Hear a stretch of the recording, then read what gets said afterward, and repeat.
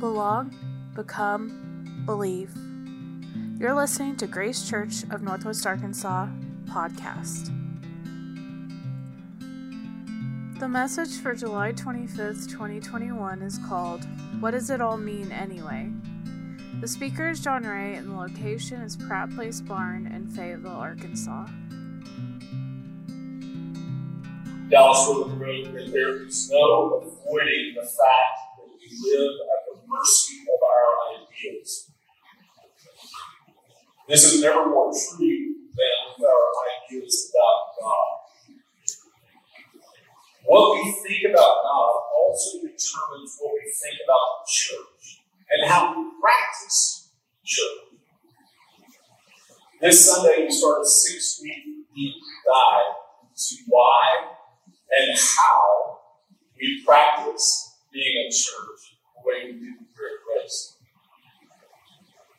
And I want to ask you a favor. Please be here with us. If you can't be here, listen to us. We're all trying to figure out how to do church.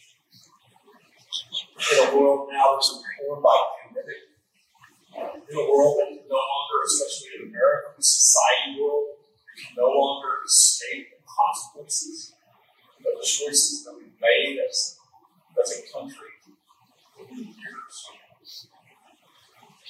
We need to understand that. And we need to have this discussion about what it means to be in the practice of church in this place. That's what we're going to do for the next 6 weeks. So I really want to ask you to engage with that. In the very good gospel, Lisa Sharon Harper explores what Ruben calls a thick gospel. One that is used with kind of superficial reading of Scripture that often results in a convenient fundamentalism.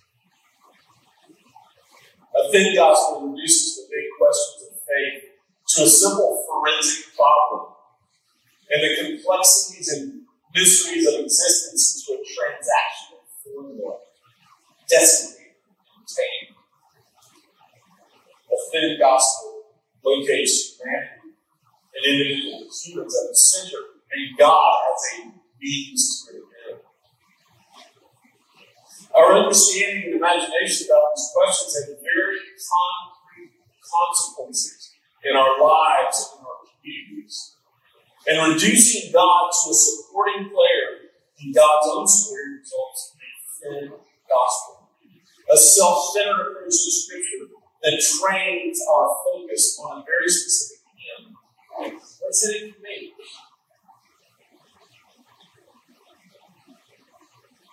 This in turn forms our churches and various sponsors of religious things and services.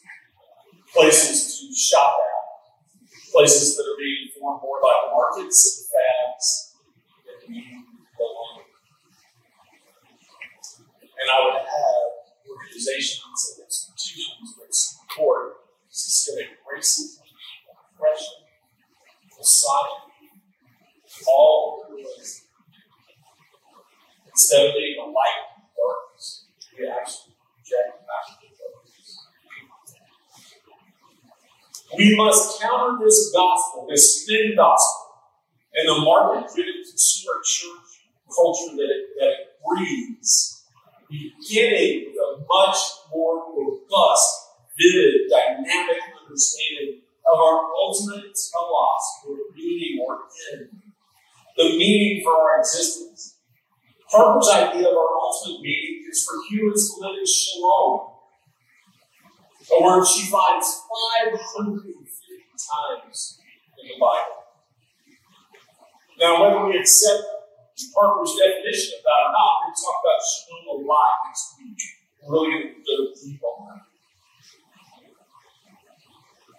Whether we accept that or not, we do have to accept that any exploration of the gospel and resulting practice in the church has to start first with the good news, the truly good news. It has to start with the big picture. It has to start with the meaning of why we're here, the meaning of everything.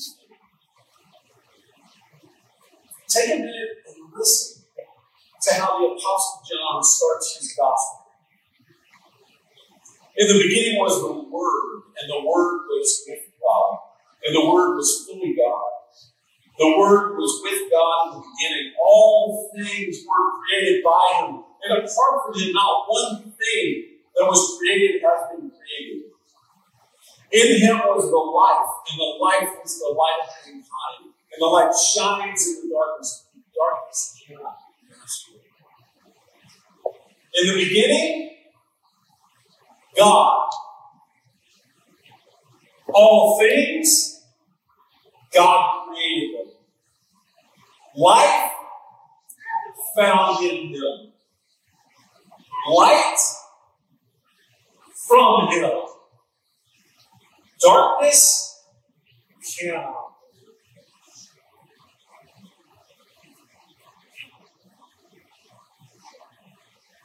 All this is to say that we cannot start our understanding with sin, especially individual sin. Instead, we must form a comprehensive, dynamic, participatory practice stemming from a more invigorating understanding of the gospel. Now, this is not to say that sin is not a problem. It is. Indeed, it can be experienced as a problem so marked that at times we think it's a man's center stage. How many times have we heard an evangelistic message start with the problem? First stop on the Roman road, you're a sinner. We put the sin there beginning, not the creation, not the God. Even Paul's writing seems to draw our attention there as he works from plight to solution. We're going to study Romans this fall. We're going to deal a lot with this. But it has to be in the context of the bigger picture. It can never become the thing. If we start with sin, of course we're going to fixate on solving the problem. What the problem is, must be done about it. Look, in my context, and probably yours, if you grew up in the American Protestant church, salvation has been traditionally almost exclusively through judicial remedies, law court imagery, guilt and innocence, punishment and payment. One writer said this justification is something that is entirely forensic. It is an act of acquittal and not transformation of the person. And if we think there's a problem and this is the solution, then we just stop there. We just stop there. Hey, I got it. I'm free. Good. What's next? What do I get to do? What about me? What makes me happy? When the problem, sin, is viewed primarily as a breaking moral laws, the solution is purely transactional. Now listen, this understanding of sin is valid. We see it in Scripture. It's just not sufficient in and of itself. And it is only one element of what is described in Scripture. It's like we've taken this one little application, this one metaphor, and made it whole thing. Eugene Peterson said instead that sin is a denial of dependence on God and an interdependence among neighbors. A refusal to be a people of God. And encountering the system that the individual ego is treated as something God. You want to know what our sin is? We've rejected the need for other people. You said, I don't need you except what you can do for me, and I will take it by it. You judge us. We place our own ego, our own understanding at the center of it. Indeed, we have a life of God. But unlike the real God, our true God, our kingdom is doing nothing but death and destruction.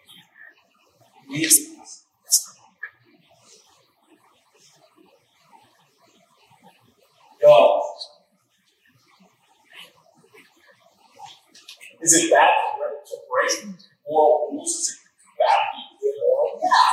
You don't see consequences of that. But that's not the problem. That's a result. That rule breaking stems from this refusal, this rebellion, this demand that it be done my way, according to what I want on my timetable. This insistence that I need to life God. This refusal, this rebellion sets everything off kilter, spiraling off course. We know it, God knows it, so what's to be done? Well, this is where the news becomes truly good. It's where God steps in to set things straight. Will Williman defines it as Christ refusing to reign in heaven without us. All the way God has taken sole responsibility for setting matters right between us and God, primarily in the cross of Christ.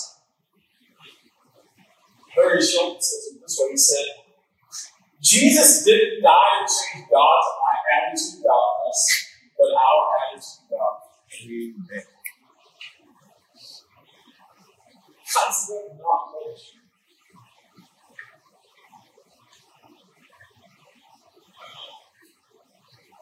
There has never been a time where God is not working. It is not God's mind that needs to be changed. It is our needs. Again, Williman makes it clear when he writes, we turned away from God and sins with God, our pride, lust, idolatry, injustice, and smart-mouthed sin in our well-documented. God turned towards us, relentlessly redemptive Yahweh made covenant with us, gave the Ten Commandments and the prophets to tell the truth, who dared not tell ourselves, created a family out of two geriatrics to bless all the world's family, sent us one to substitute for us, to suffer, to die, ransom us, pay our sins, be the slaughtered lamb and raised, stomp down death by rising from the dead and returning to us, God in action.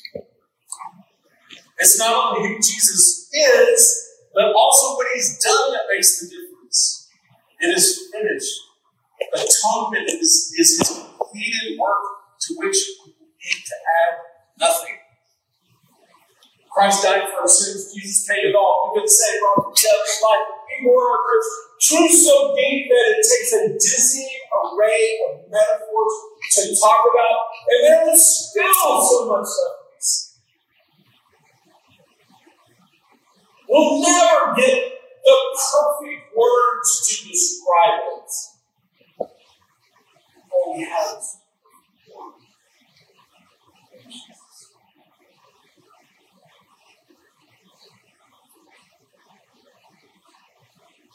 all these people are talking about the restoration of the shalom that Parker proclaims. It's the removal of all the guilt and shame, seeing with unavoidable punishment and violence that is accumulated in our persons and society. It's God setting things back in the proper course. But maybe the most overlooked aspect of any understanding of the gospel is the necessity of practice of the way of understanding of true comprehension. And friends, this is why we practice church. Why church is essential. Why there is no plan B that excludes the church. Why the church can't be optional for the follower of Jesus. Why we must not accept any substitute. And why we must constantly be reforming the church along the way. And damn it, I wish I could.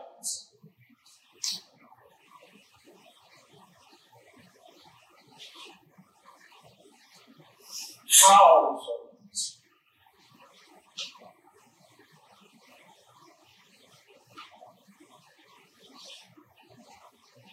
Every day I encounter people who walk away from the church because of what they see in the church. And they're right. They're right. There's no accusation that they can bring against the church without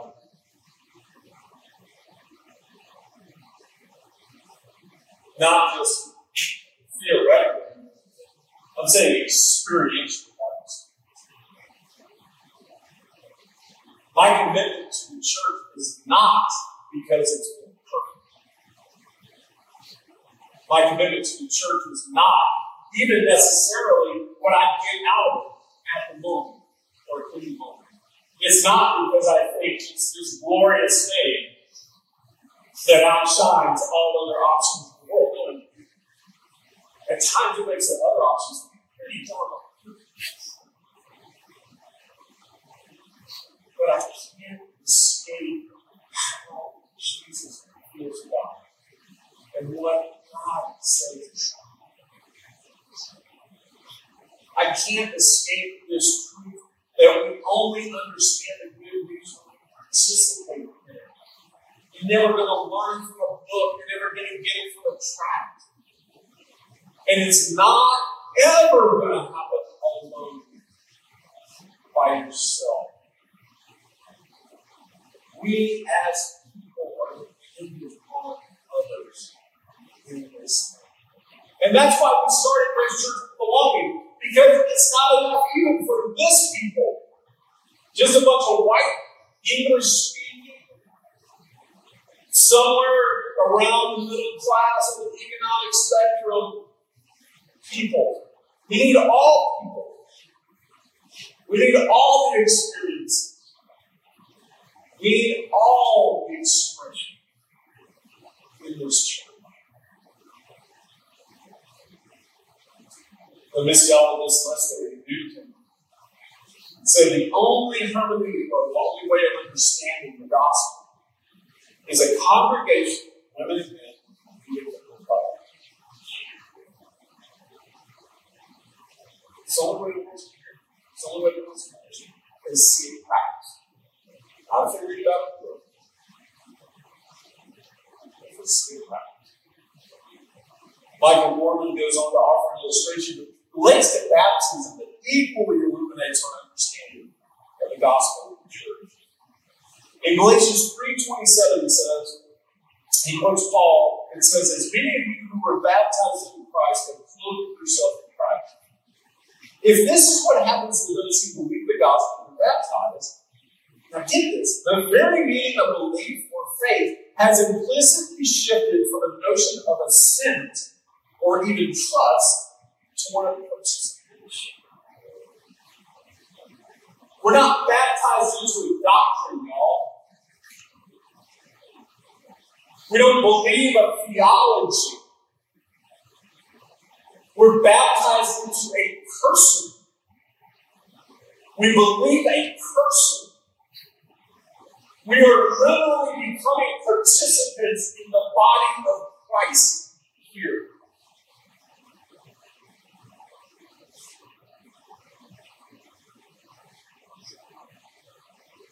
Ross Hastings says the church is a community of Christ crucified ashes and Christ risen presence. And if we really understand or are gripped by the good news, we instinctively know that it is for everyone, not just for us. If your gospel says that your God is your God and not their God, that is not the gospel.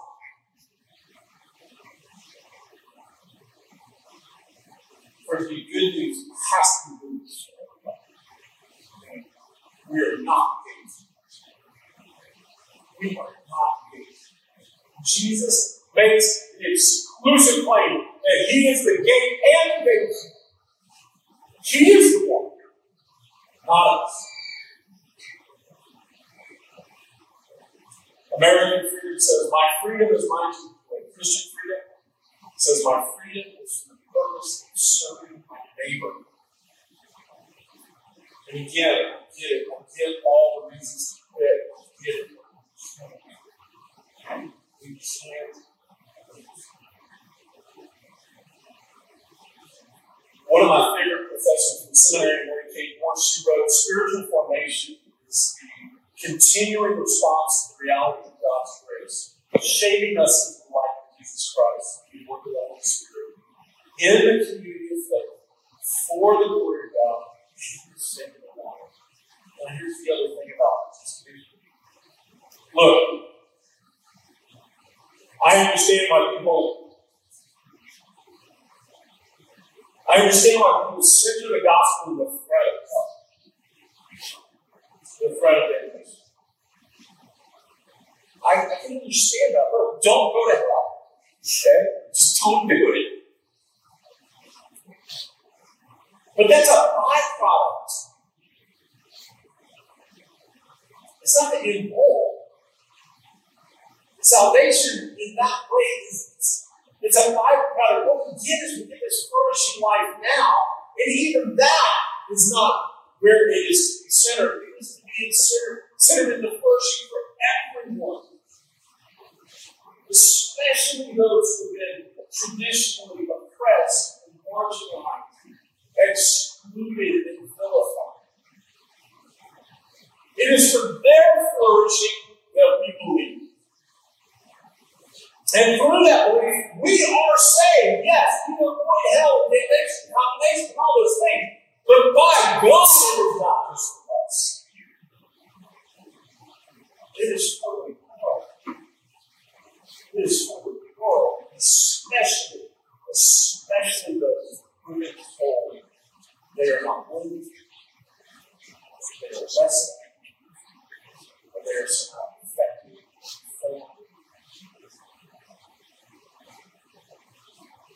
Church is essential to a spiritual formation of peace and flourishing. And here's the thing I really want you to hear as well. We are all being formed by something. Okay? We are all being spiritually formed. It is not a question of, am I going to be in spiritual formation or am I not? No. We are all being formed all the time by things and people and going on out there. The question is, what are you going to be formed into? And by whom and how? And every other option, everything I see out there, other than the church centered, the gospel, and the people, leads to death.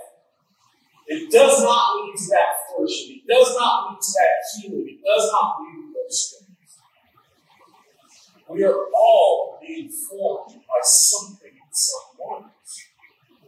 You cannot escape that. But I believe with all my heart, everything that I've done, everything that I've ever read, and everything that I've ever seen, as messed up as it can be at times, and as much as we have to repent of the church, there is no other place in it. There's just no other place in it.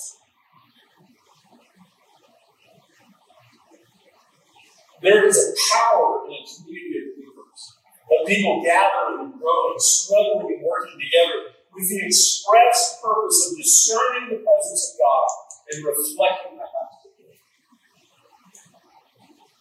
And God is at work creating an international network of multicultural, socio-economically diverse communities that participate in the liberating, transforming reality of the gospel of God, even if it's complete and perfect, madly,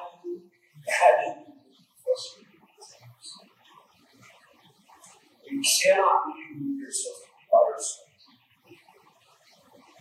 All these things taken together break free our understanding of salvation from a dissected, reductive, man-centered product and invite us to embrace and be embraced instead by much more holistic, comprehensive. Thank you for listening to Grace Church of Northwest Arkansas podcast. You can find more about us online at gracechurchnwa.org. Grace and peace.